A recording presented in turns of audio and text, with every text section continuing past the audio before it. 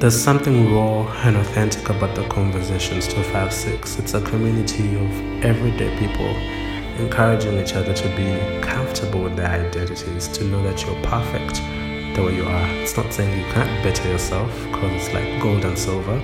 They lose their luster because of the dust, and just like us, because of the burdens and the chaos in this world, we lose our sense of identity. But you just need to pick yourself up, dust yourself, and you'll shine like gold once more. And that's what the words of Conversations 256 do for me. They dust you up, they pick you up, and you're on your way. And that's why I'd recommend you to read and follow the Conversations 256.